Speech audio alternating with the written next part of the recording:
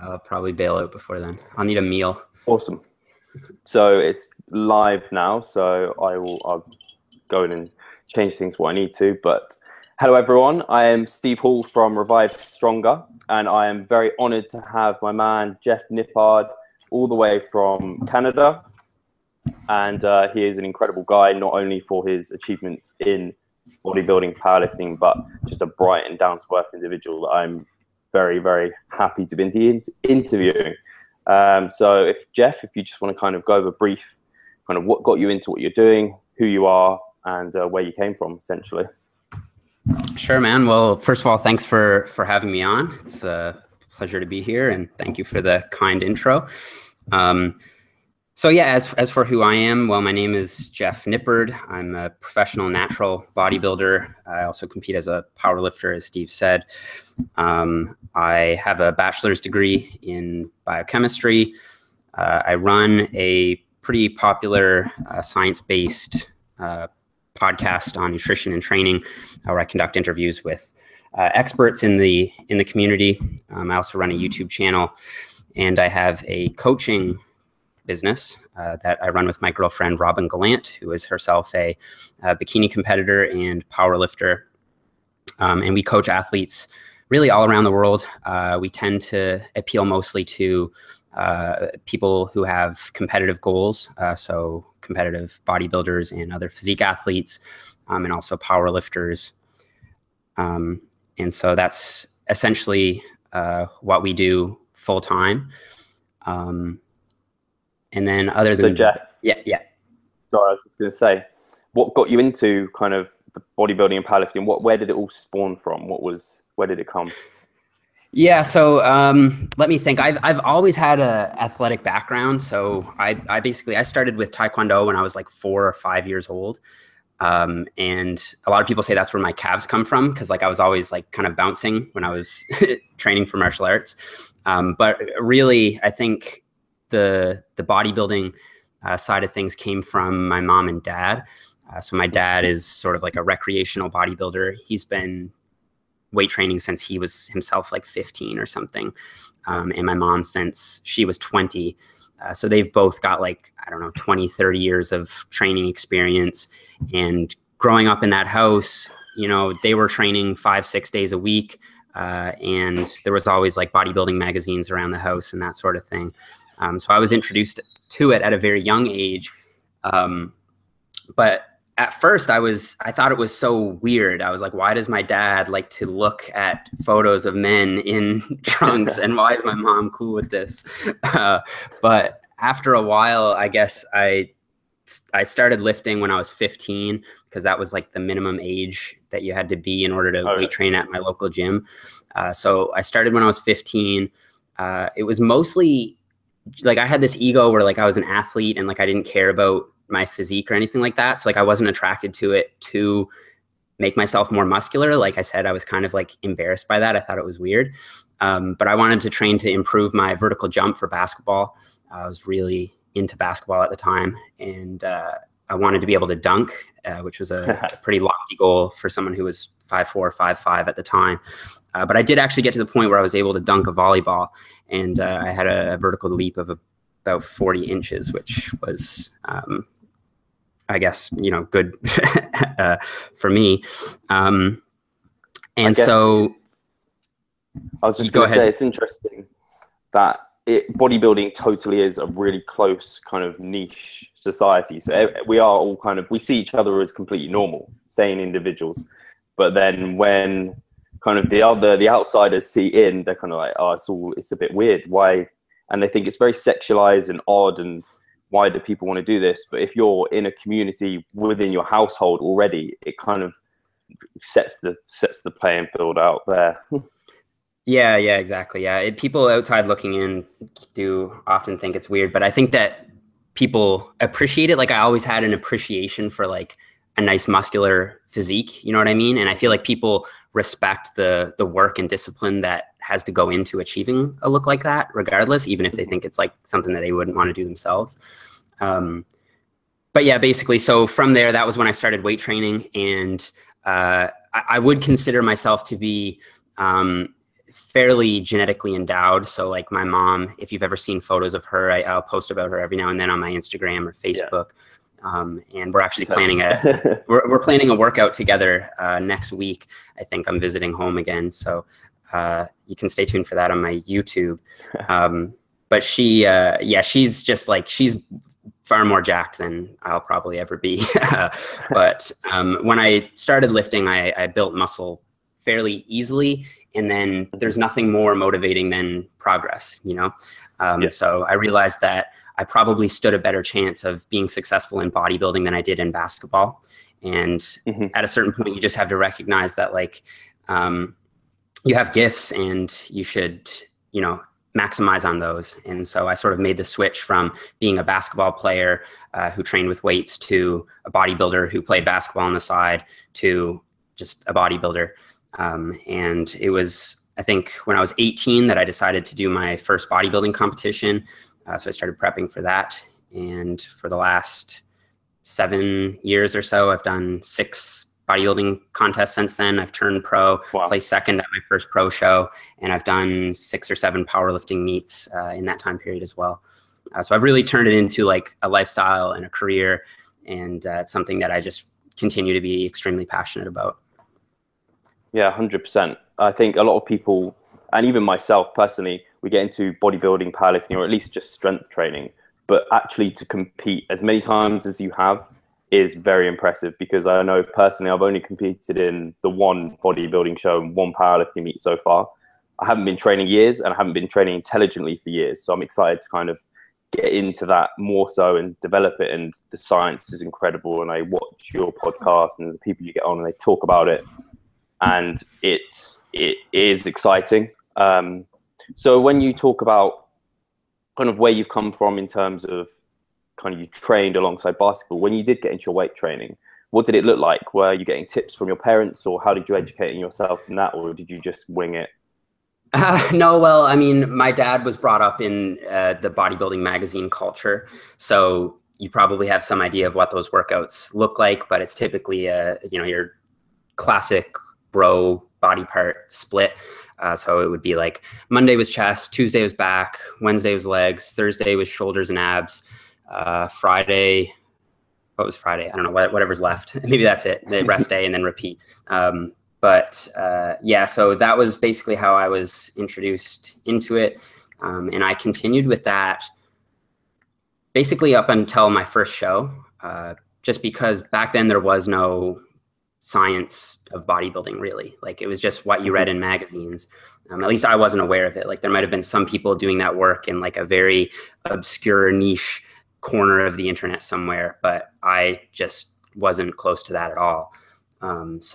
Yeah, very much brought up within the bro culture. And I still feel like somewhat nostalgic towards those roots today. I mean, that was what made me fall in love with the process and everything.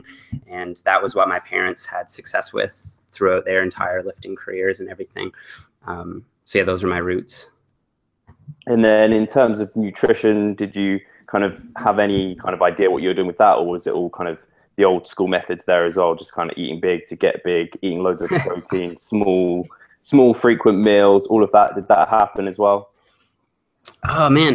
Now that I think of it, when I first started, I didn't, like I said, I wasn't doing it to improve my physique. So I didn't really care about my diet. So I just ate like a normal kid. Like I would have pizza pops for lunch and like Eggos for breakfast, you know, like I didn't really pay much attention to it until I would say when I got into high school.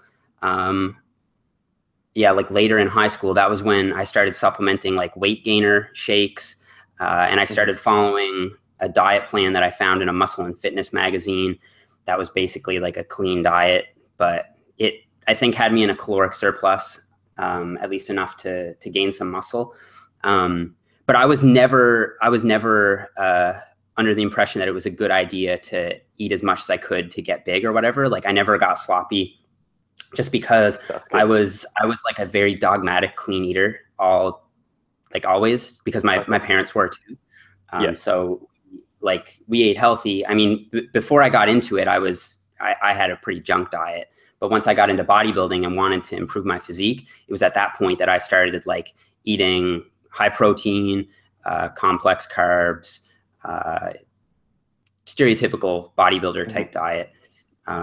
So for your first contest prep, did you know kind of you needed the calorie deficit, you needed your protein high? Did you know all that, or was it a kind of it was a bro diet. Like, I can tell you exactly what it was. It was like egg whites in the morning, oatmeal, then like protein shake with a plum, and then just like chicken and broccoli or chicken and rice meals from there until you go to bed. And it was basically that for 12 weeks. And then when the show date arrived, you cut your water and got on stage. And that's really all there was to it.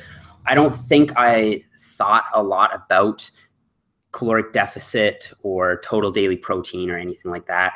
I just had a friend who was really jacked, and he apparently knew how to get people on stage. So I sort of trusted what he did. You know, I didn't always have the sort of skeptical, reflective mind that I think I have now. And at that point, I was really just starting my education in science. So really, it wasn't even a consideration for me. It was sort of like, you know, this is what worked for them, so hopefully it works for me. Awesome. And in the time kind of, so you've been lifting since 15, and how old are you now? You're still 25. Only, 25, so same as me, or I think I might be a year ahead. Are you 26 this year? Yeah, I am. 26 in October.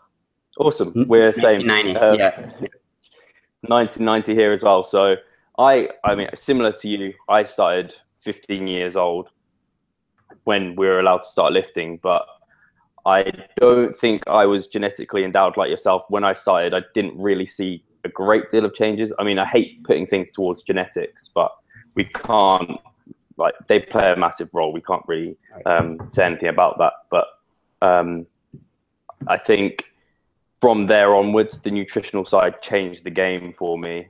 You probably had a better background than I did, having your parents there, whereas I had absolutely no idea what I was doing. I thought protein shakes post-workout were literally the secret to gains. And I can remember going back and taking a protein shake after my workout in the toilet away from my friends, because I was like, I want to gain more muscle than them. I'm so glad the scientific kind of era into modern bodybuilding has come out, so we can actually help people progress much faster. Today, do you use any kind of nutritional periodization approaches? Kind of, do you go through gaining phases and cutting phases, maintenance phases even? Do you use any of that? So yeah, maybe I'll get you to like flesh out what you mean by the term nutritional periodization, because like that sounds to be like a new term to me. And my hesitation with it is that, is this just a buzzword that the evidence-based community is using now to promote some sort of new catch-all term or whatever? So do I use nutritional periodization? Like, I guess so. You know, I have phases where I'm focusing on building muscle, and then I have phases where I'm focusing on trimming fat. But that just sounds like, you know, standard diet planning to me. So I think that the term in the literature, I haven't really seen it. But if it does apply, I would say it would be more so to athletes who, endurance athletes and those sort of situations. For bodybuilders, I think it's actually pretty simple. Like, you just need to have adequate protein and you need to train hard. I don't think that periodizing nutrition really is like it would be one of the most important things, unless you're going to construe it so broadly to mean any sort of organization of the diet at all.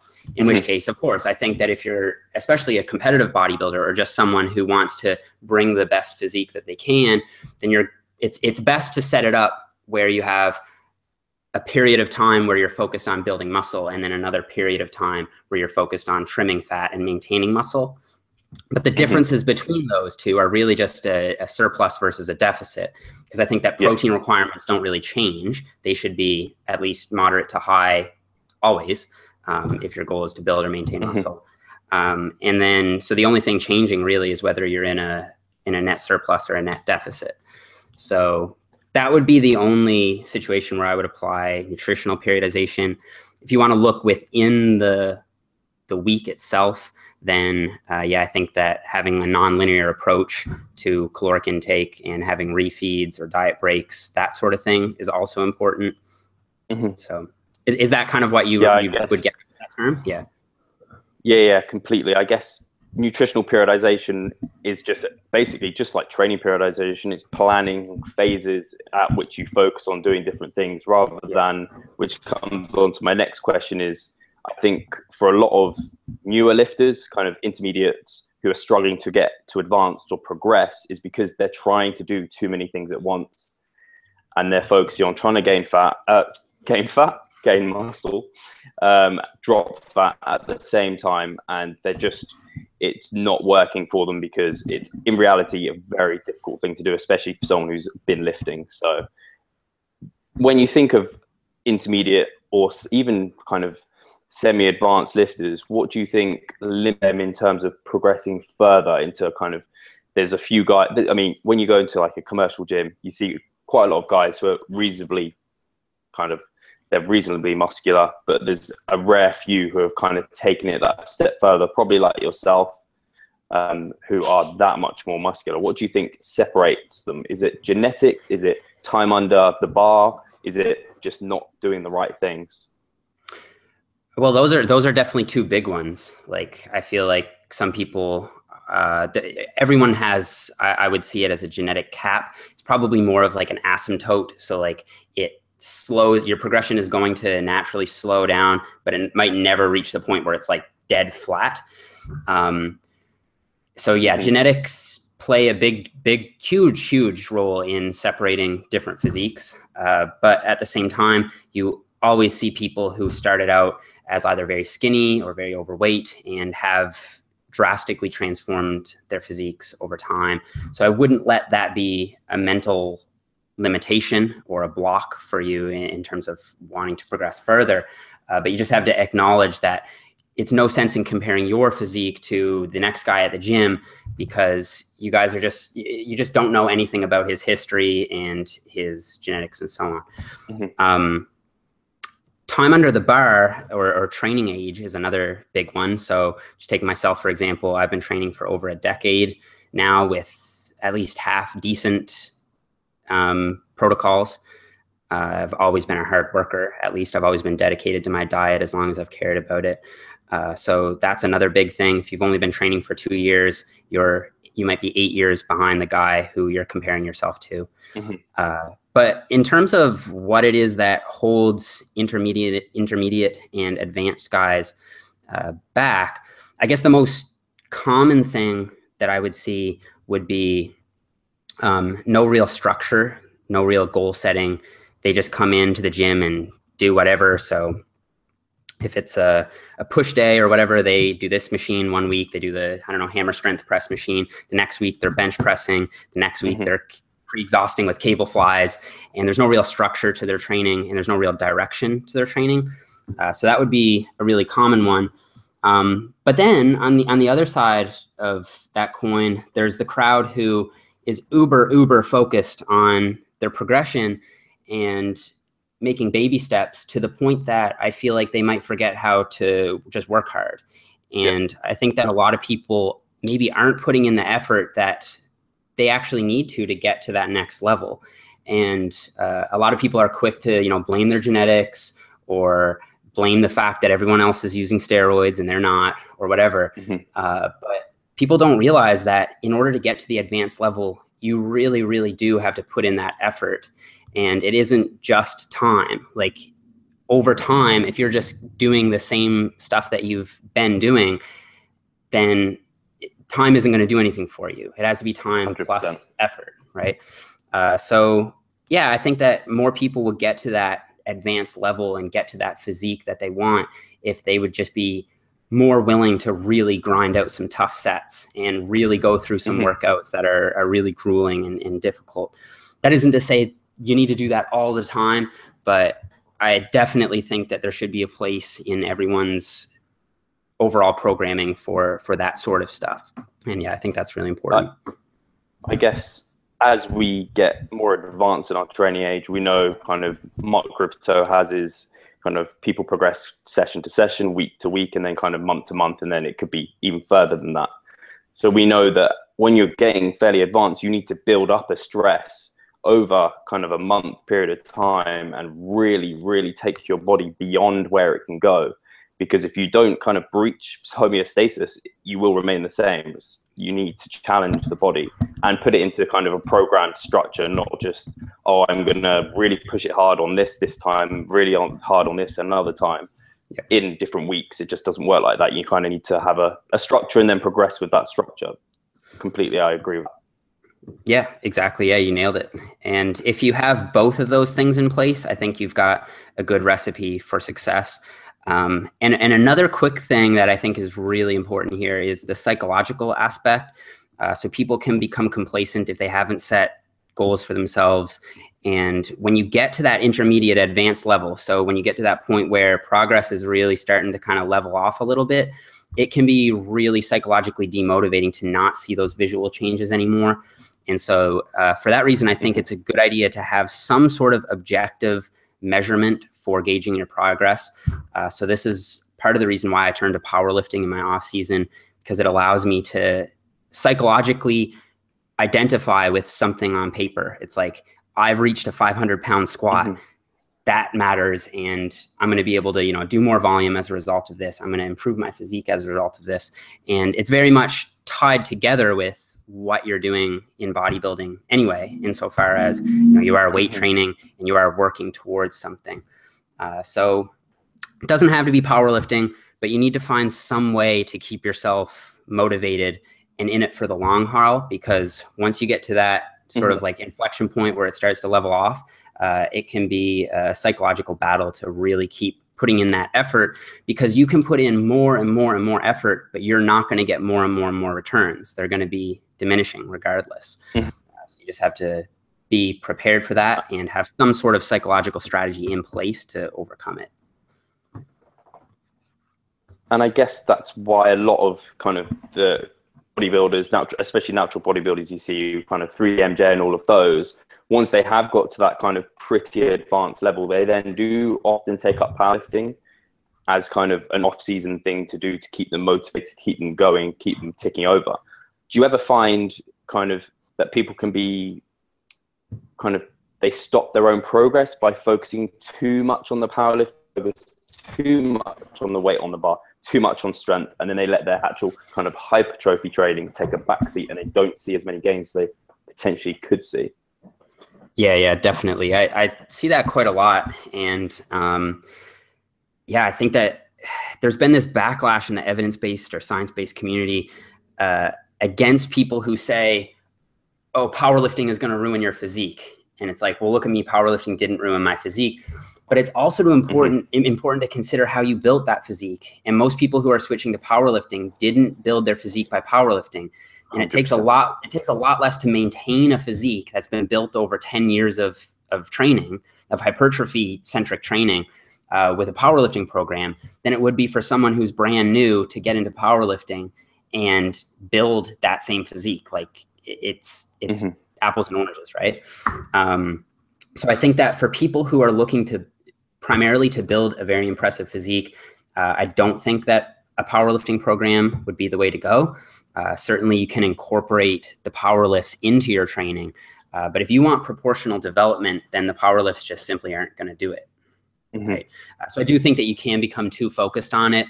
As for advanced guys becoming too focused on powerlifting, past a certain point, I would say that the muscle is sort of there. And so, like I said, it takes less to keep the muscle than to build it to begin with. So I don't know if it's as much of a concern, but if it goes on for too long, then things like the biceps, side delts, even rear delts, like powerlifters often have this like very rolled forward posture. Even the lats, like certain muscles just aren't getting enough of a direct stimulus, I think, to keep them hanging around. So yeah, I'm sort of in the middle on the powerlifting for bodybuilding thing. I think it has its uses and its application, but I think that if you want to build the best physique possible, then you shouldn't just be a strict powerlifter now. Yeah, I understand that. I think it's difficult because I see a lot of younger guys who are looking up to these older lifters, like even like yourself, who are doing kind of periods where they're focusing on powerlifting, and then they could get necessary kind of too concentrated on the power lifts when they haven't even developed the muscle mass behind it yet. And it's kind of, they're not seeing the progress that they necessarily should or want to see. And they're more just kind of hoping that by following what the big guys are doing, they're going to get big. But like you said, you have to look at what people have taken to get to that point, not what they're doing right now. It's kind of irrelevant what they're doing now. You have to look at what they're doing 10 years ago. So yeah, exactly. I think that's a really important point that you brought up. Yeah. Well, just to give you some context. So then in terms of... Sorry, I was just going to quickly elaborate on that. Like, just as a personal anecdote, I trained for about 6 or 7 years strictly bodybuilding before I picked up any powerlifting. And since I've picked up powerlifting, my stage weight hasn't changed. So it's not, you know, it's not a panacea. It's not going to give you an insane amount of muscle growth magically or anything like that, obviously. But yeah, you just have to have realistic expectations when you're powerlifting. Totally, because I mean, a lot of strength gains are neurological. So we know that as when we first go into the gym, we get stronger very, very quickly. We're not gaining tons and tons of muscle. So people need to realize that strength training is great for bodybuilding, but it shouldn't be kind of the be all and end all focus. So in terms of your bodybuilding and kind of gaining size stuff, what do you call your kind of bread and butter? What are your go-tos for gaining size in terms of kind of programming, in terms of exercises? That's a really broad question. Are we talking about what level? Like, are we talking about new guys or? I guess let's do it for yourself.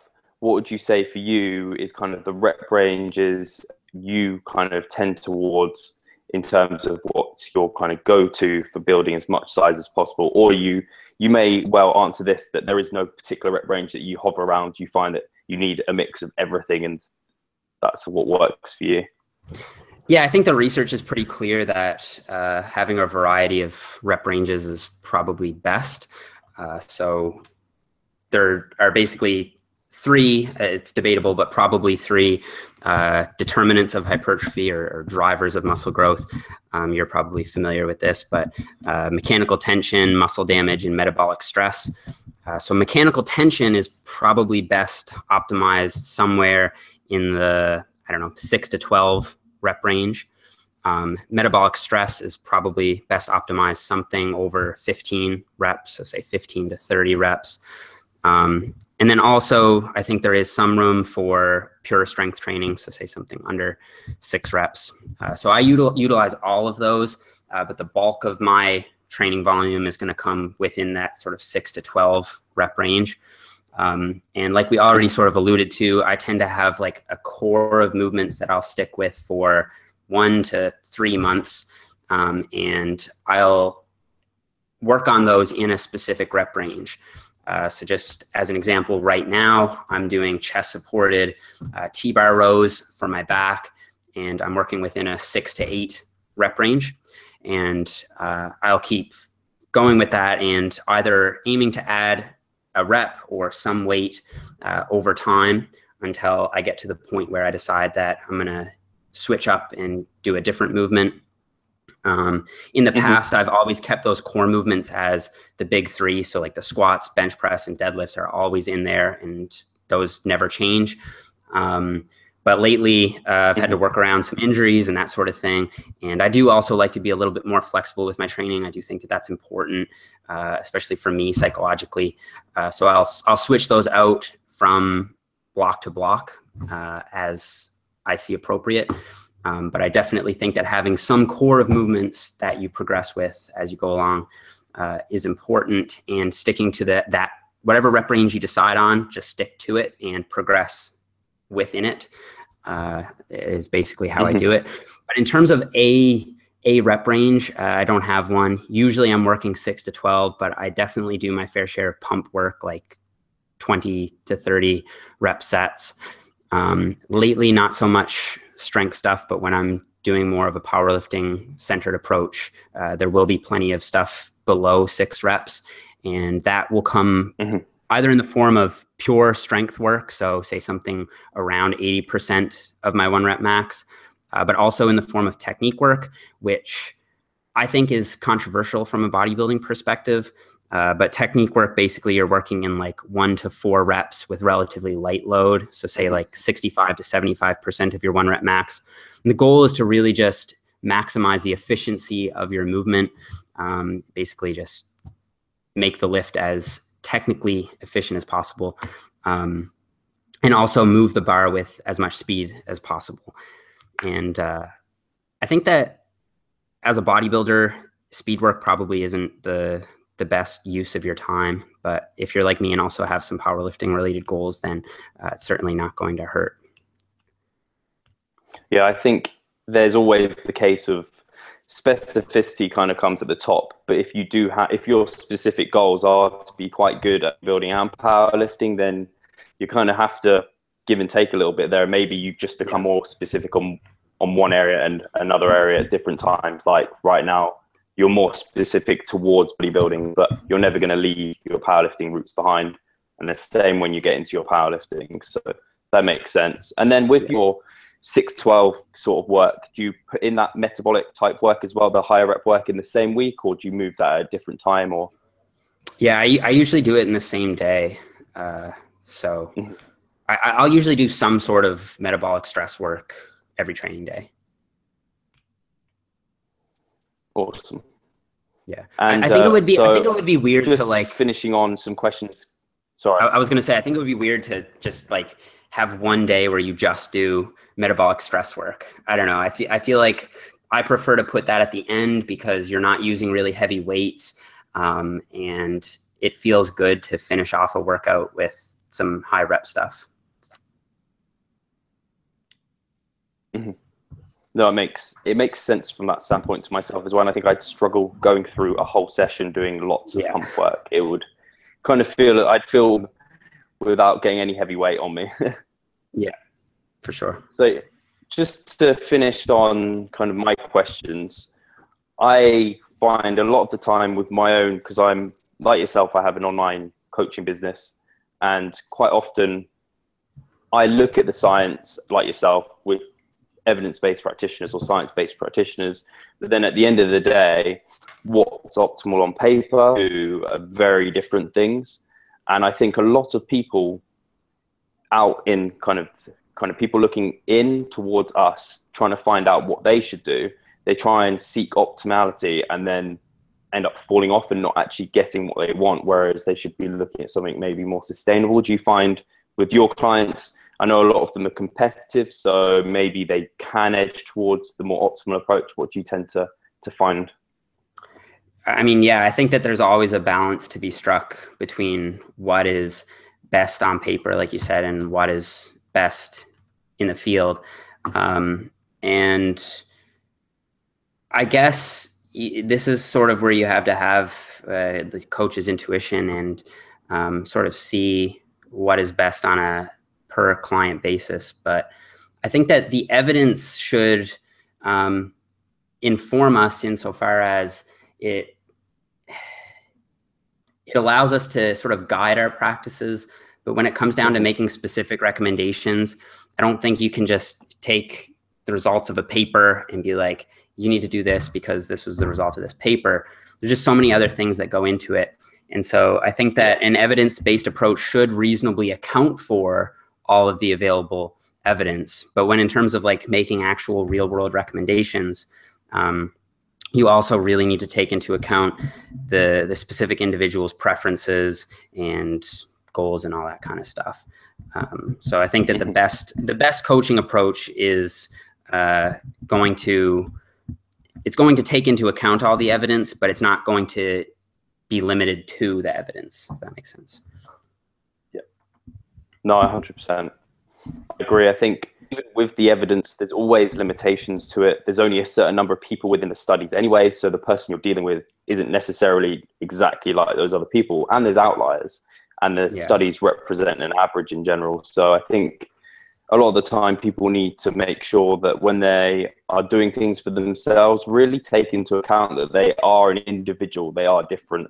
They don't have to follow the most optimal way if they can't themselves do it. So I think, yeah, that's kind of where the art of coaching comes in, which I'm sure you have down to a T with all your clients. So that's great. And then finally, just where do you see yourself and your business in 5 years' time? If it might be quite a challenging question, because if someone asked me this right off the bat, I'd probably be like, oh, but maybe you've had it just a little bit. Well, yeah, I mean, I definitely would like to establish myself more as a elite level contest prep coach. So I do still work with a lot of general population people who are fantastic to work with, who have the goal of, wanting to build muscle, gain strength, that sort of thing. And typically these are very highly motivated people that I work with. So I'm lucky to be able to work with people like that. But I do think that my specific skills are probably best served toward the bodybuilding community. So I would like to grow in that sense as far as coaching goes. But I think that really at this point, I'm sort of at a limit where I'm not able to really take on more clients in terms of number. So in order for me to be able to reach more people, I think I want to be able to put out more widespread programs, or more, say, generic programs that can be periodized towards people who have the just general goal of building muscle, gaining strength, or whatever. And that's something that I'm hoping to do this year or next year. In terms of myself, I think I have goals of growing my own personal YouTube and podcast and that sort of thing. So I definitely do see that growing over the next 5 years. As for where it'll end up is tough to say, but just going to keep doing it, day by day. And when it's something that you love, I think it really can only go up as long as you keep at it. That sounds great. I think it's in the same way. Bodybuilding is one of those things you just have to keep working on. Same with your business. You just have to keep showing up day in, day out, doing the work, and it will pay off as you want to reach more people. You want to help more people. Those core grounding principles are going to help you. So that's really cool. So now on to my questions are done. So thank you very much for answering those. Took a lot away from it. I'm sure everyone else did as well. Got some questions from the audience. So start off with Cal Rawlings, who asks. Cal's a client of mine. Oh, is he? Yeah. He's a teen bodybuilder and teen classic physique competitor. We did 3 shows this year, and he killed all 3 of them. Took home like 6 trophies or something crazy, like between all the shows. So anyway. So he's got a bright future ahead of him. So yeah, for sure. He's already in a great place. So yeah, what do you wish you'd done differently? And what would you give to younger bodybuilders? What sort of advice would you give to them? What do I wish what I did differently? I would say, I don't think I would necessarily change anything I did, just because I'm pleased with where I ended up, if that makes sense.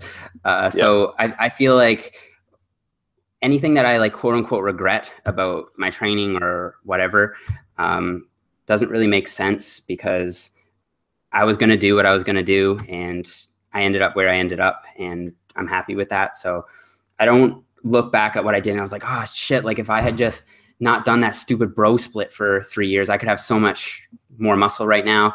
It's it's all a process. And so I think that just not focusing on the past is probably the wisest approach. But if I had to say anything, it would probably be the fact that I spent so much time and energy worrying about stuff that didn't matter. When I first started, especially when I first started prepping with bodybuilding, I thought that timing was everything. Like my post-workout meal had to be like on the money, like as soon as I finished my last set. And the longer you wait, the worse it is, the less you get out of that workout. I thought that all of my meals had to be timed perfectly. Like my breakfast had to be at 7 a.m. And if it was at 7:15 a.m., I was late. Like that was bad, you know? And I was insanely dedicated to that schedule, to the point that like I was eating meals of chicken and broccoli out of Tupperware, like in the middle of lectures in university. And not that there's anything wrong with that. Like, you know, if people have to get their meal in, you have to get your meal in. But it was just on principle for me that I thought it was so important that if I breached the 3-hour window between meals, then I was going catabolic and I was going to lose muscle. And it was just some things that just really make no difference, especially in the grand scheme of things, and occupy so much of your mental effort that I probably could have spent more time doing things that I wanted to do rather than focusing on that.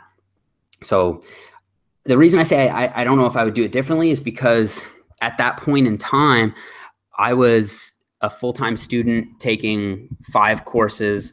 I was in school like 9 to 5 every day. Then I would train from 6 to 7. Then I would eat my meal, go home, do any work that I had to do for that night. I was working a part-time job then as well. And then I would be in bed by 10. And I think that having that structure helped me really learn how to use my time efficiently, if that makes sense. And so those habits that I built as a result of those like bro preps, I think have transferred over into my current life to actually be productive. But if I was going to give advice to a young guy, I would be like, just focus on hitting your total daily macronutrients, get your training in, get your cardio in for the week. And like anything else doesn't matter too much. Like go enjoy your life, like have a social life and that sort of thing. Because when I was in university, I didn't really have much of a social life. Like I was a bodybuilder. I competed pretty much every year. And it was just all about bodybuilding, you know? And I've been very successful as a bodybuilder as a result, but I think I could have been just as successful if I had just focused more so on the things that really matter, you know, your macros and progressing in the gym. I agree. I think that's, for me, when I discovered kind of the fact it could be so much more flexible and simple than what it was, more so the nutrition than anything, because I think anyone who gets into bodybuilding, they love the gym and it's not a problem. So once you realize nutrition can be so much more flexible, it then becomes a lifestyle that you can actually enjoy to live rather than kind of bodybuilding kind of dominating your life. So I think that's a great point. So Cal also asks, what's your take on, I think this is Lane Norton's Avatar nutrition program, which is automating your nutrition using a flexible dieting approach. What do you think are the limitations and drawbacks? Yeah. I mean, I don't have anything against it. Like I said earlier, like I feel like I can reach more people with a generic program than I can with one-on-one coaching. And if you have 2 people who have the same basic needs, they have the same basic training history and the same basic goals that can be outlined up front, then they're both going to do very well on the same basic program, right? So I think that I would be able to reach more people with something like that than with the one-on-one coaching, which of course is more individualized and more personable and that sort of thing. So there are benefits to it, obviously. But I think that doing those sort of generic things is a way to reach more people. And so that's the positive. The drawback, of course, is each person can have their own unique considerations, and that sort of stuff just gets missed with things like that, I think. So I don't actually know how it is that Lane has set up Avatar Nutrition, but I don't have anything against it on principle. But if it were me, I would only use something like that if you were really financially constrained, just because I don't know if you can plug in a formula. Like I'll deal with 2 guys who are 165 pounds, and one guy might have to diet on, I don't know, 2,000 calories. The other guy might be able to diet on 3,000 calories. And I just don't know how you get around that with a calculator. But maybe he has it based on like, if you lose this much, then increase by this much. sort of thing, like the first week, and then it calibrates as you go along. But I don't know, because it's so new, I guess it'll be interesting to see how many people actually have success with it. But as you yourself know, a big part of online coaching is just accountability. Like, it's just having someone that you trust to take over your diet. And if you just have a app in your phone that tells you to hit these macros, it's basically all up here. And if you don't have that extra bit of accountability, maybe you won't stick to it as well. So I'm skeptical about it from an individualization standpoint and from an adherence standpoint.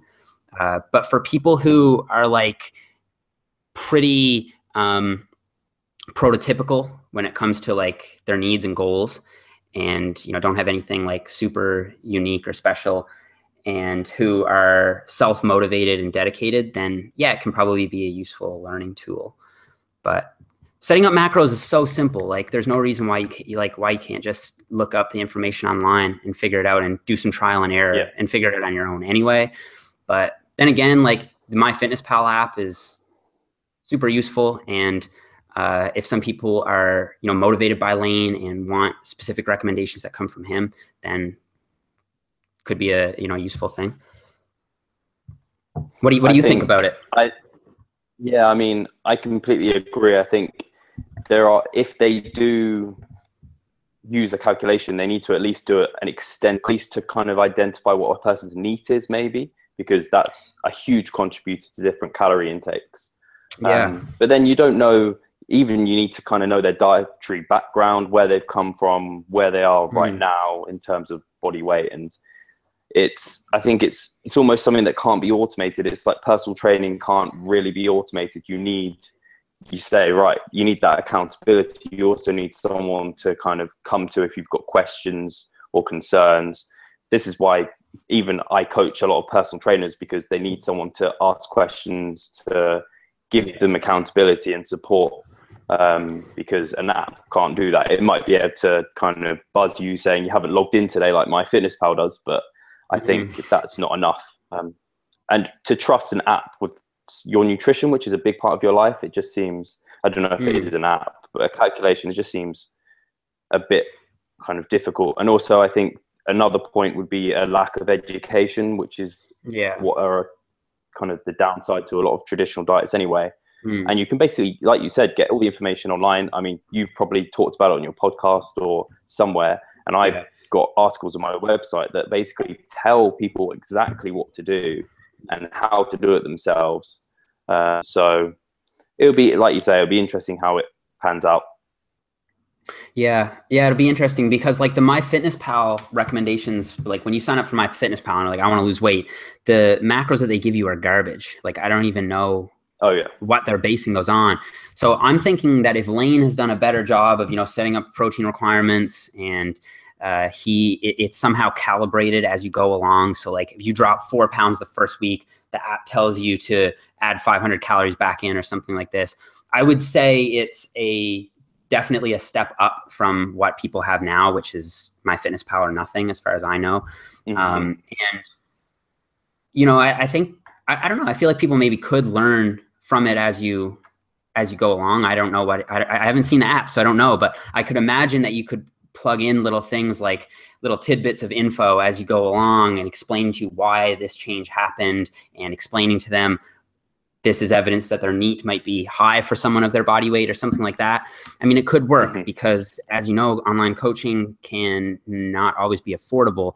And so something like that might be a useful option for people who maybe aren't quite so self-sufficient to sit down and listen to a 90-minute podcast of mine, or even know how to seek out the right information online. It's like, I follow Lane. Lane is a smart guy. Here's an app he has put out. It's like $10 a month or whatever it is.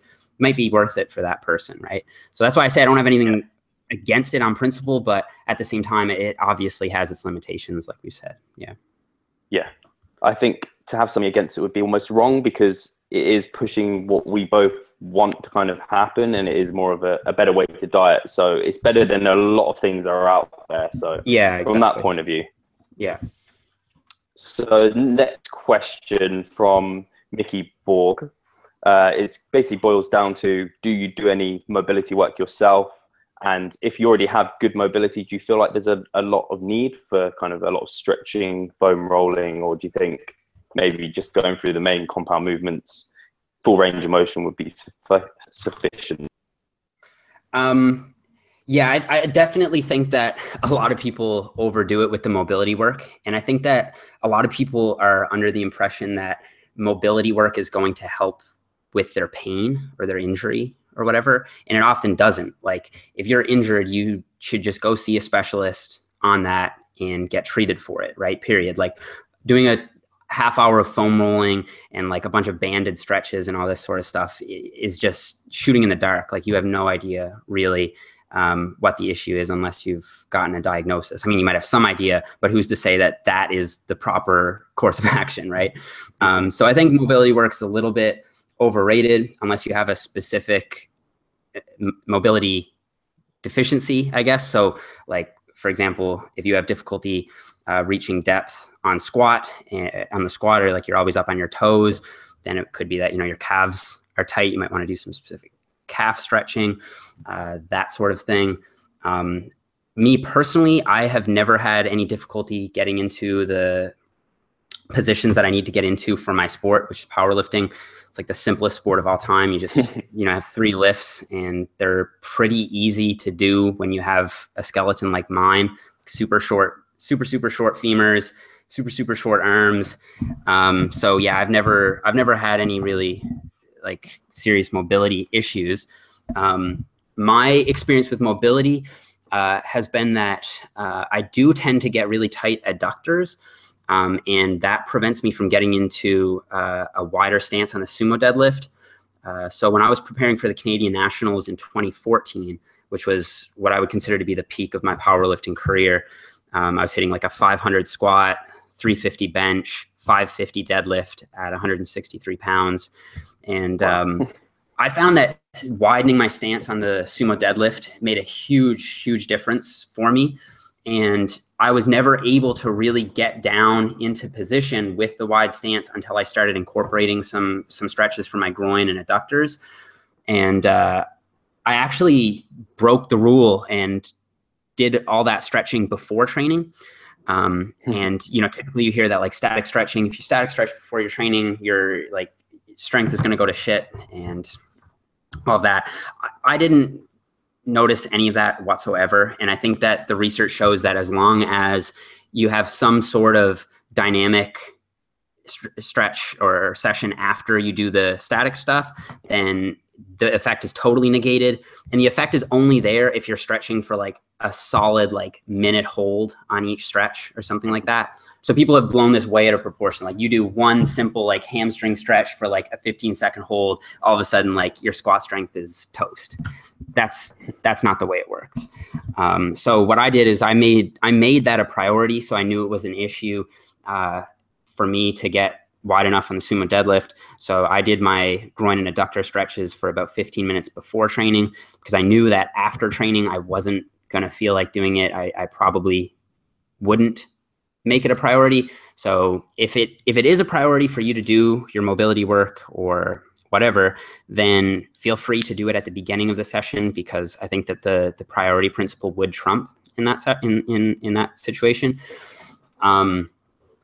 But yeah, basically I just, before training now, will do a 5 to 10 minute warm up on the bike or elliptical or Stairmaster or whatever, just to get the body temperature up and get the heart rate up, which I think is the most important thing from an injury prevention standpoint and a performance standpoint.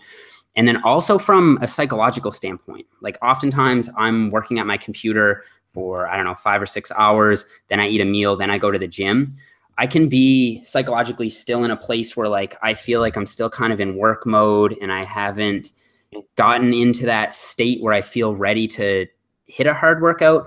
But when I get warmed up on the elliptical or the Stairmaster or whatever, and I start sweating and the endorphins start going, now suddenly I feel psychologically a lot more ready to take on that training session. And I think that could be maybe even the biggest benefit of the warm up, is that you don't want to just jump right into it. Like, psychologically, you'll probably feel better if you get a little sweat going and get your heart rate up.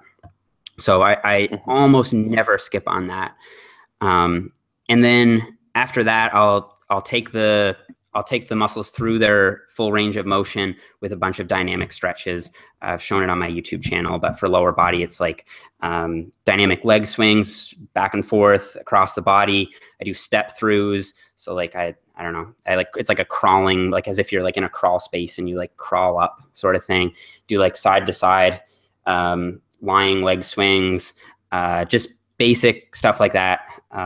And for upper body, it's similar, like arm swings. You're just taking the muscles, like I said, through the range of motion. And then before you begin your actual working sets, you want to do a specific warm up. So don't just go in and, put 2 plates on the bar right away. Like you want to, sort of slowly work your way up towards it. And then anything over and above that, I would have to say would be on prescribed on a as needed basis. So like if you have a specific issue, like maybe you have tight adductors or hip flexors or something that you might want to do some specific stretches for, just to sort of work those out before you start squatting. I typically will get really tight hip flexors, and I find that if I foam roll those out before squatting, I don't experience as much pain in those, and I can get a little bit more range of motion. And that's about it. I only do foam rolling for specific areas usually, or if I'm feeling particularly tight or sore just in general, I will like foam roll out, just because the literature has shown that foam rolling before training doesn't really seem to impair performance, doesn't seem to improve performance. So if it helps you at all, then you can do it. And its benefits would be in reducing soreness. It has been shown to reduce soreness in at least a few studies, and improve range of motion in a few studies. So I don't know. I think foam rolling is overrated, but if you have a specific issue that needs to be addressed, then foam rolling is an option that's available. Yeah. So yeah, just to kind of summarize what I think your main points were, kind of basically individuality initially. So if you are a very immobile person and you've got exercises that require you to get better mobility, then do prioritize it.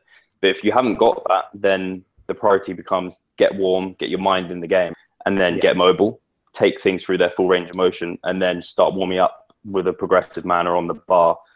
And it doesn't need to take all day. In fact, it should be a small part of your workout, not kind of the main part of your workout. Yeah. And Gareth Street. Oh, sorry. No, I was going to say, I think the longest part, if anything should take time, I think it should be the general warm up on the elliptical or the bike or whatever, because I feel like even some people with that, like they just half-ass it, like they don't actually really get their heart rate up and get a little bit of a sweat going. And I sometimes find that if I'll just do like 10 minutes, maybe even 15 minutes, sometimes I'll feel a lot better going into that training session. That's interesting, because I have to say that's something I don't do, and I did in the past, but really do properly. And like yourself, I do hours at the computer and then go in, and I definitely do not have my mind in kind of gym mode. So that's something I'm going to start doing. I'm going to actually start doing some cardio beforehand, just to actually get ready for the workout. So yeah, Gareth Street had quite an interesting question, saying that how many years of training and on-point nutrition has it taken to achieve your physique currently, and what stopped you kind of getting towards temptations towards steroid use potentially? Okay, so yeah, it's been 10 going on 11 years of training to get to where I am right now. But my physique has looked pretty similar, in my opinion, for the last 3 or 4 years. So I think I'm getting to that point now where it's like, it's at that top end of that curve where it's starting to, not fully plateau, but I'm getting diminishing returns. So for me to get to close to this level, I would say probably maybe 5 years, something like that, like 5-6 years of training to get to like a national level caliber natural physique. But how long it's going to take you is going to depend a lot on how effective your training and nutrition protocol is, and how well you stick to it, and also how much your genetics allow you to add muscle. Like some people can blow up in 1 year. Like you see them, they pick up weights and then all of a sudden they're like winning bodybuilding shows. And other people will get to that level. Like they can get there. It just takes way, way longer.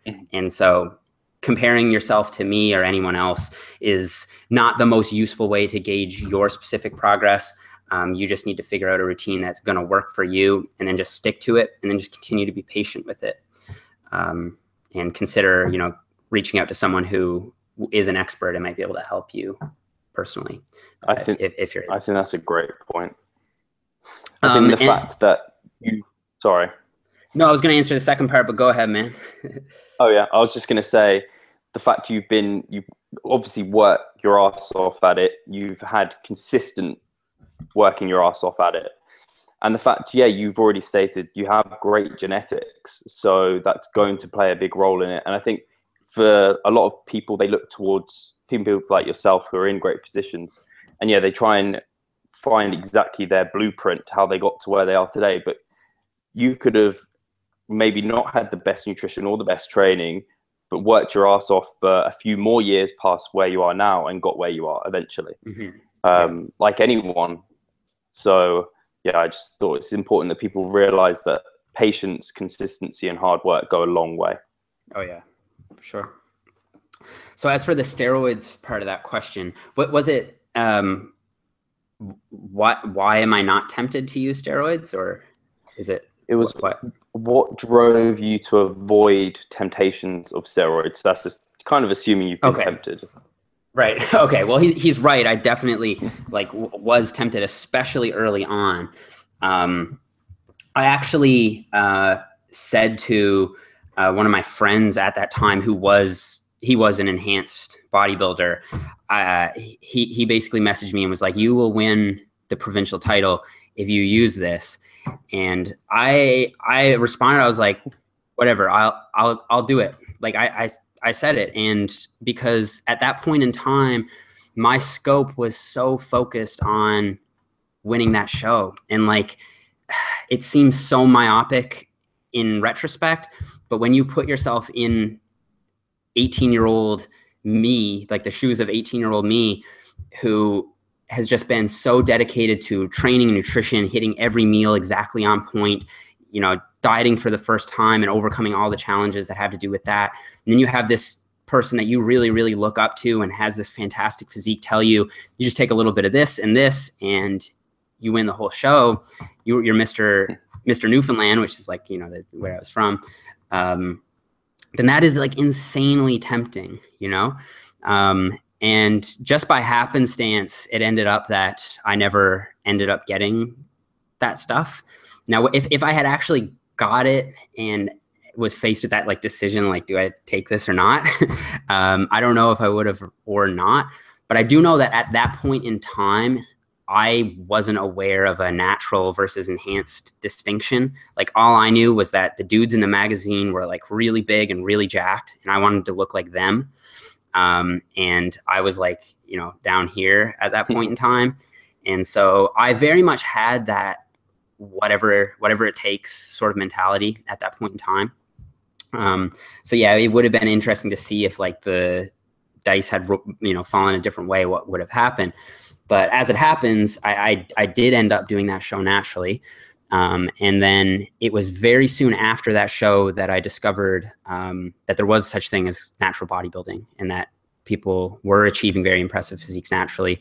And I discovered guys like Skip LaCour, Jeff Willett, who are people that I really looked up to and continue to. I mean, they have fantastic physiques.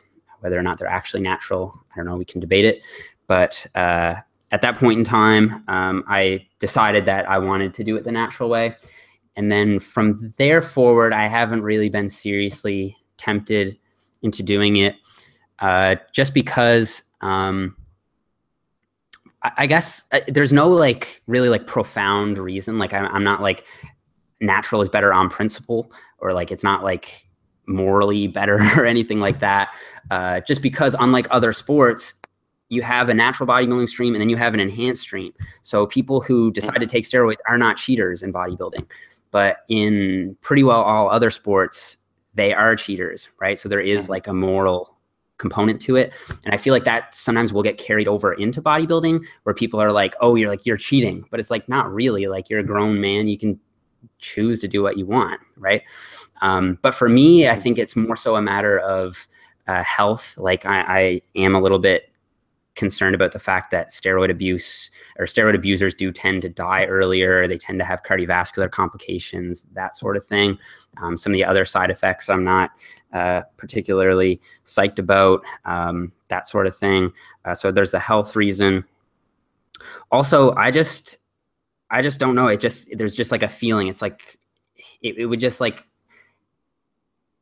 I don't know if I could do it. Like, I think about like needles and stuff like that. It kind of like grosses me out. Like, I don't know. It's just not for me. And then also I think I just like the natural look better. Like, I like the idea of like, these are the variables that I can manipulate. Like, these are my confines. Let's see what I can make of this. Like, let's see what I can really do with my body naturally. And I think that like, that really excites me. And the natural look is like, it's like the old school look, you know, it's like the 60s and 70s type look. It's like with the thin waists and like the nice tapers. And I don't know. I just like the look better, I guess. And I fear that if I was to like say, take steroids and go in the IFBB, you have to take it so far in order to get to the top. And at that point, I would just be concerned with my health, and then the legality of it and all that sort of stuff. I would just rather not personally mess around with that. And then the last thing I'll say on this is that if you are like a young person who is like competing, and it seems like that is like the most important thing, and like you're putting everything into that, and it's like, it's just like the single, it's like the thing that you're thinking about constantly, and everything in your life is like going towards this goal, then like, I really think you should consider trying to do it naturally at least once or twice, like your first couple of times, just because you don't want to become reliant on a drug to get you in shape. And I find like a lot of people never learn how to actually progressively overload or how to actually structure their diet properly. They become reliant on the drugs. And then when it's time to get in shape again, they just up the dosage again. And they never really learn the best way to optimize their training and nutrition. And then also, you don't want to be left in a circumstance where you can't compete in a natural organization where there is actually a level playing field because of a stupid mistake that you made on a whim, like taking some drugs for like a show that in the grand scheme of things might not have mattered much. Like, that show was like a provincial show in 2009. If I had taken steroids for that show, I wouldn't have been able to compete and win my pro card in a natural organization for like another 8 or 9 years or something like that, because that's the grace period that's required in the organization I compete in. So you really want to, like, when you're super focused on the one goal, like, take a step back, zoom out, and say like, okay, 10 years from now, is this really going to be as important to me? And is it worth sacrificing what I could be potentially giving up by doing it? So yeah, taking steroids, I think, should be a bigger decision than it is for a lot of young guys. And I think that from here forward, I'm not really tempted by it. Like, I've built my business and my personal online, brand and all that kind of stuff by being natural. And I value it now at this point in its own right. I agree. I think that's all part of the reason a big part of my target audience I'm trying to reach guys who are in the gym, getting anywhere, who are taking this decision to take steroids way too lightly, not researching it. Whereas they should research everything they can do to get muscle, to get where they want before taking steroids, and then research steroids maybe if they really, really want to get to that next level. But they need to know then training and nutrition inside out. And then steroids just makes everything more complicated. So if they're going to hear before they've done the training, the nutrition, the natural way, they're not going to get anywhere with the steroids, really, not great results. And that's why you see so many guys who might be taking whatever and not really look anything much. Yeah. So I think that's important. Yeah, and that's the other thing too. Like, just like genetics are important for training and nutrition, they're also very important in terms of your response to steroids. And I see a lot of guys who get on a lot of gear and they don't get anything more than like puffy nipples and a bunch of acne. And that's sad. You know, it's like, if you had just figured out how to optimize your training and nutrition, then you could have saved yourself a lot of grief and a lot of money and all of that. So yeah, you really need to be prepared. And I think, in my experience, I think that the best way to tell if you're going to be a good responder to steroids is if you're a good responder to training generally. Like, if you look at just Kai Green, for example, like, he went to the top of natural bodybuilding in the WNBF before he ever switched to the IFBB and started using. And I think that that's the way it should go. I think you should at least try to max out your genetic potential naturally first, and then consider making the switch, unless you're like young and you definitely know you have really good genetics and you just want to be the next Mr. Olympia. Like, someone like Cody Montgomery comes to mind. Like, I'm not going to say to him that he should probably not have used steroids. Like, he's going to be super successful doing what he's doing. But most of the guys that I'm talking to and dealing with aren't that, 0.001% of guys. And I think that they'd benefit a lot more from trying to do it naturally first. How are we doing for time, Jeff? Are you all right? Or oh man, I'm good. I'm good as long as one you more are. question, or yeah, man. Okay, yeah, cool. Yeah. The next question's pretty, well, it could be controversial depending on how you answer it. So it's, I don't know if I'm going to pronounce this right. Eloy Berlanga basically asks, they'd like to know your position or opinion on minimum volume to make gains versus kind of maximal volume. So this is kind of Mike Israel's maximal recoverable volume, he thinks, or kind of goes towards, we should train towards this maximum amount and kind of seek towards that. That's kind of where the best gains are going to be made, versus, say, 3DMJ Eric Helms in his nutritional pyramids, where it's, if you're progressing, then that's great. You don't need to add any more volume. But if you've stalled, then maybe you even need to deload or add more, whereas Mike would already be adding more kind of. Yeah, I mean, I think personally I'm more attracted towards the MRV concept as a bodybuilder, just because, and I think I've heard Mike say this, that if your concern is recovery, then by definition, you're capable of recovering from that much volume. So if you could get more gains in a certain time period as a result of doing more volume, then you should do that volume. Like, I don't know if a lot of guys are wanting to wait just doing minimal effective dose over 5 years when they could have gotten the same results in 4 years or 3 years or whatever.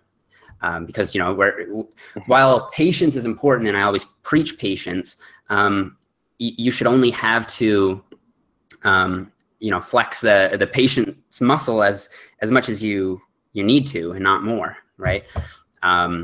So I definitely like the MRV concept, but my hesitation toward it would be that it's sort of like, to me, it seems like it's a little bit ill-defined. It's like kind of an arbitrary measure. It's like max recoverable volume. Like, it's sort of a conceptual, theoretical thing rather than like an applicable thing. And with that sort of approach, my concern would be that, where does max recoverable volume turn into minimum unrecoverable volume? You know what I mean? It's like, if you're always pushing that boundary between what you can, like the maximum amount of work that you can recover from, how easy is it for you to kind of like jump over into non-recoverable territory? I don't know if that like poses like a good counter argument to the MRV concept or not, but as a power lifter, I think I would more so err towards the minimal effective dose sort of thing, because with powerlifting, I think success is really mostly a function of just not getting injured and making slow progress across your career. Like guys who want to add, I don't know, 100 pounds on their total in 6 months are the guys who usually do that and then get injured in the next couple of months, you know? So I think that in powerlifting, I'd probably err towards the side of, if you're making progress, great. If you just add something like 2.5 kilos to each lift, competing 3 times a year for 5 years, which is fairly reasonable, like 2.5 kilos on a lift is not much. You'd have added something like 500 pounds to your total over the course of those 5 years, which is huge, right? So I think that slow and steady progress in powerlifting is important. I think that when you're a bodybuilder, I think that bodybuilders really are able to handle or should be handling a lot of training volume. Like, I think that high volume programs have been shown in the research and have been shown anecdotally over the decades to be most effective for building muscle. And with bodybuilding, you have the luxury of being able to vary your exercises. So you're not always axially loading the spine like you are in powerlifting. And I think that your susceptibility to injury is a lot lower. And so having some of those phases where you might be overreaching and even doing more volume than you're currently recovering from is actually beneficial for a bodybuilder. So for a bodybuilder, I think, yeah, I would totally like favor the idea of having them performing as much work as they can possibly recover from, so as to, you know, max out the amount of gains that they can make. Other than that, I mean, yeah, I think. Yeah, go ahead. I was going to say, I think Mike talks about kind of, you look at what you're doing versus someone else, and they're doing twice as much as you, and you're like, well, I could be doing more, so why aren't I doing more if they're doing better than me? And although you're not, obviously you're comparing, but it's kind of like, why, if you could do more, wouldn't you do more? Because yeah, like you said, you'll hopefully see more gains that way. And then, like you said, for a power lifter, intensity on the bar is much more relevant to them than volume anyway. So for the majority of their training, strength based. So it makes more sense to focus on weight on the bar. But yeah, I think it's an interesting topic. And I find for myself that I've been able to recover and do a lot more volume since looking at maximal recoverable volume. And my training kind of volume's almost probably doubled in the last kind of few weeks. And it becomes to a point of, how much time do I have rather than how recovered I am? Because I think I'm probably quite slow twitch, but I seem to be able to recover from a lot. And it just becomes a case of maybe one is better for the general pop, the fact you can just keep ticking over progression, and then the other one is maybe potentially more optimal, but it's not a well-studied subject or any at all studied really. Yeah, and it's sort of just like it's like a conceptual thing. Like, is there a way to measure objectively what your max recoverable volume would be? I mean, I need to have Mike on my podcast, because I think I have more questions than I do answers about this topic. But I mean, to me, it seems like, okay, let's say you can typically squat 405 for 5 reps, and I don't know, you do X amount of volume, like, I don't know, 30 sets on your lower body day or whatever. Then not for squats, obviously. I also have very high volume sessions, so that number sounds out to whack, then that's why. But and then let's say after a couple weeks, you can now only do 405 for 3. You probably aren't recovering enough, so you've gone above your max recoverable volume. But in terms of like actually tracking what that would be, I feel like that would be a really difficult thing to do in practice.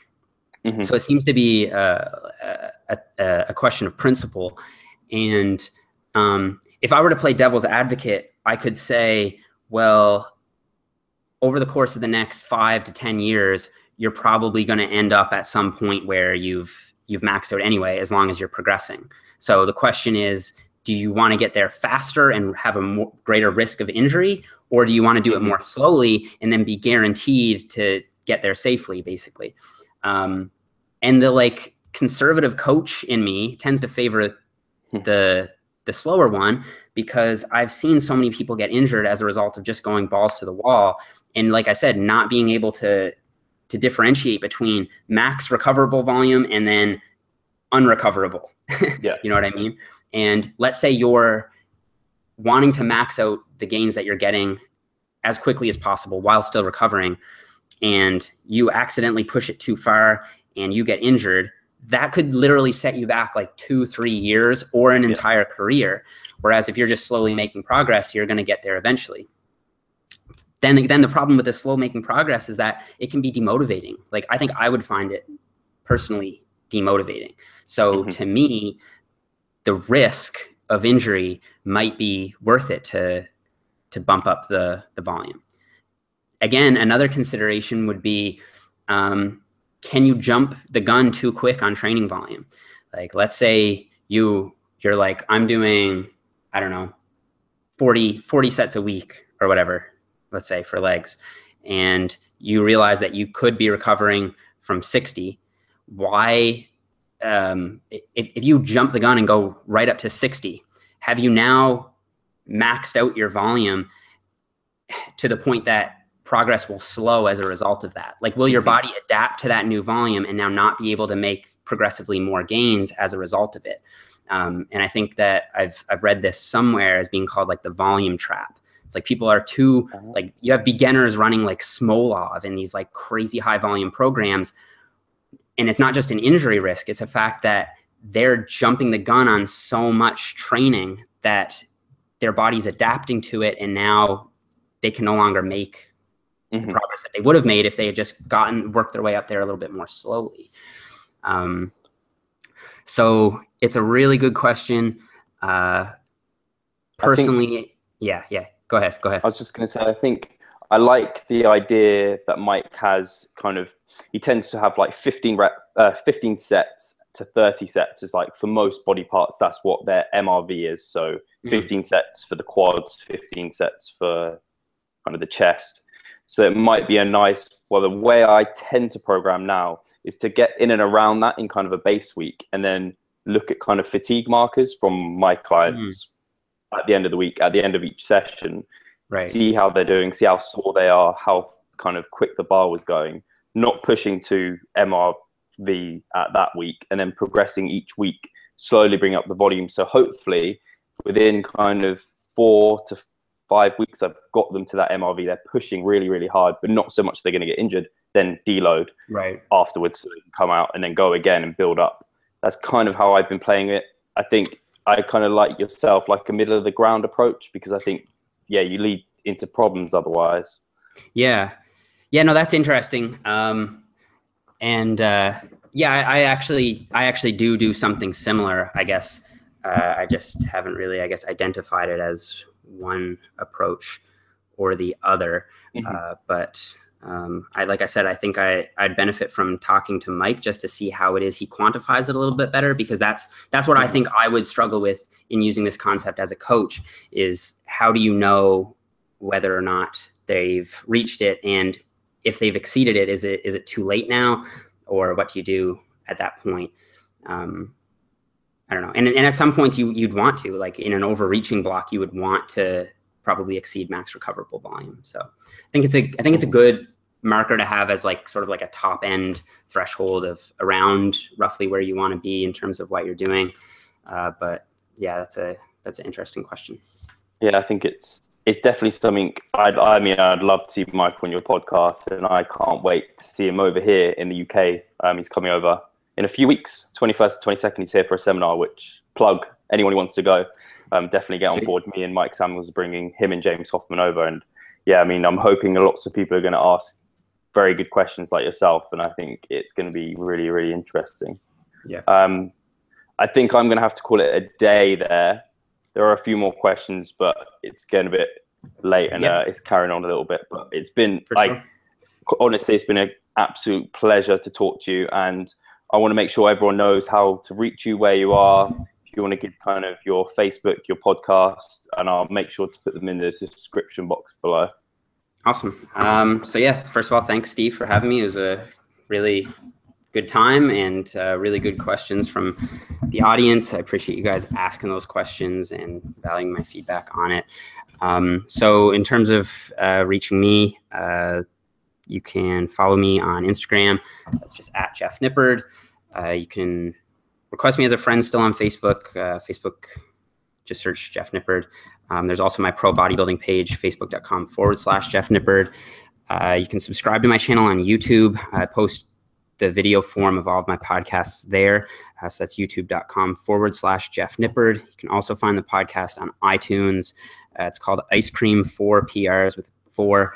I'm working on potentially changing that name. I'm not totally sure on that yet, but regardless, that's where you can find it currently. And I think that's about it. Awesome. So yeah, definitely guys, subscribe to the podcast. Go through the past episodes. If you liked what we talked about today, you'll absolutely love the podcast, and the future episodes that are coming are getting better and better. Some incredible debates, and maybe even a debate about MRV in future would be a good one between Eric Helms and Mike Isotel. If you could at all set that up, that'd be incredible. That's a good idea. Yeah, cheers everyone. Thanks. So yeah, cheers guys. Take care.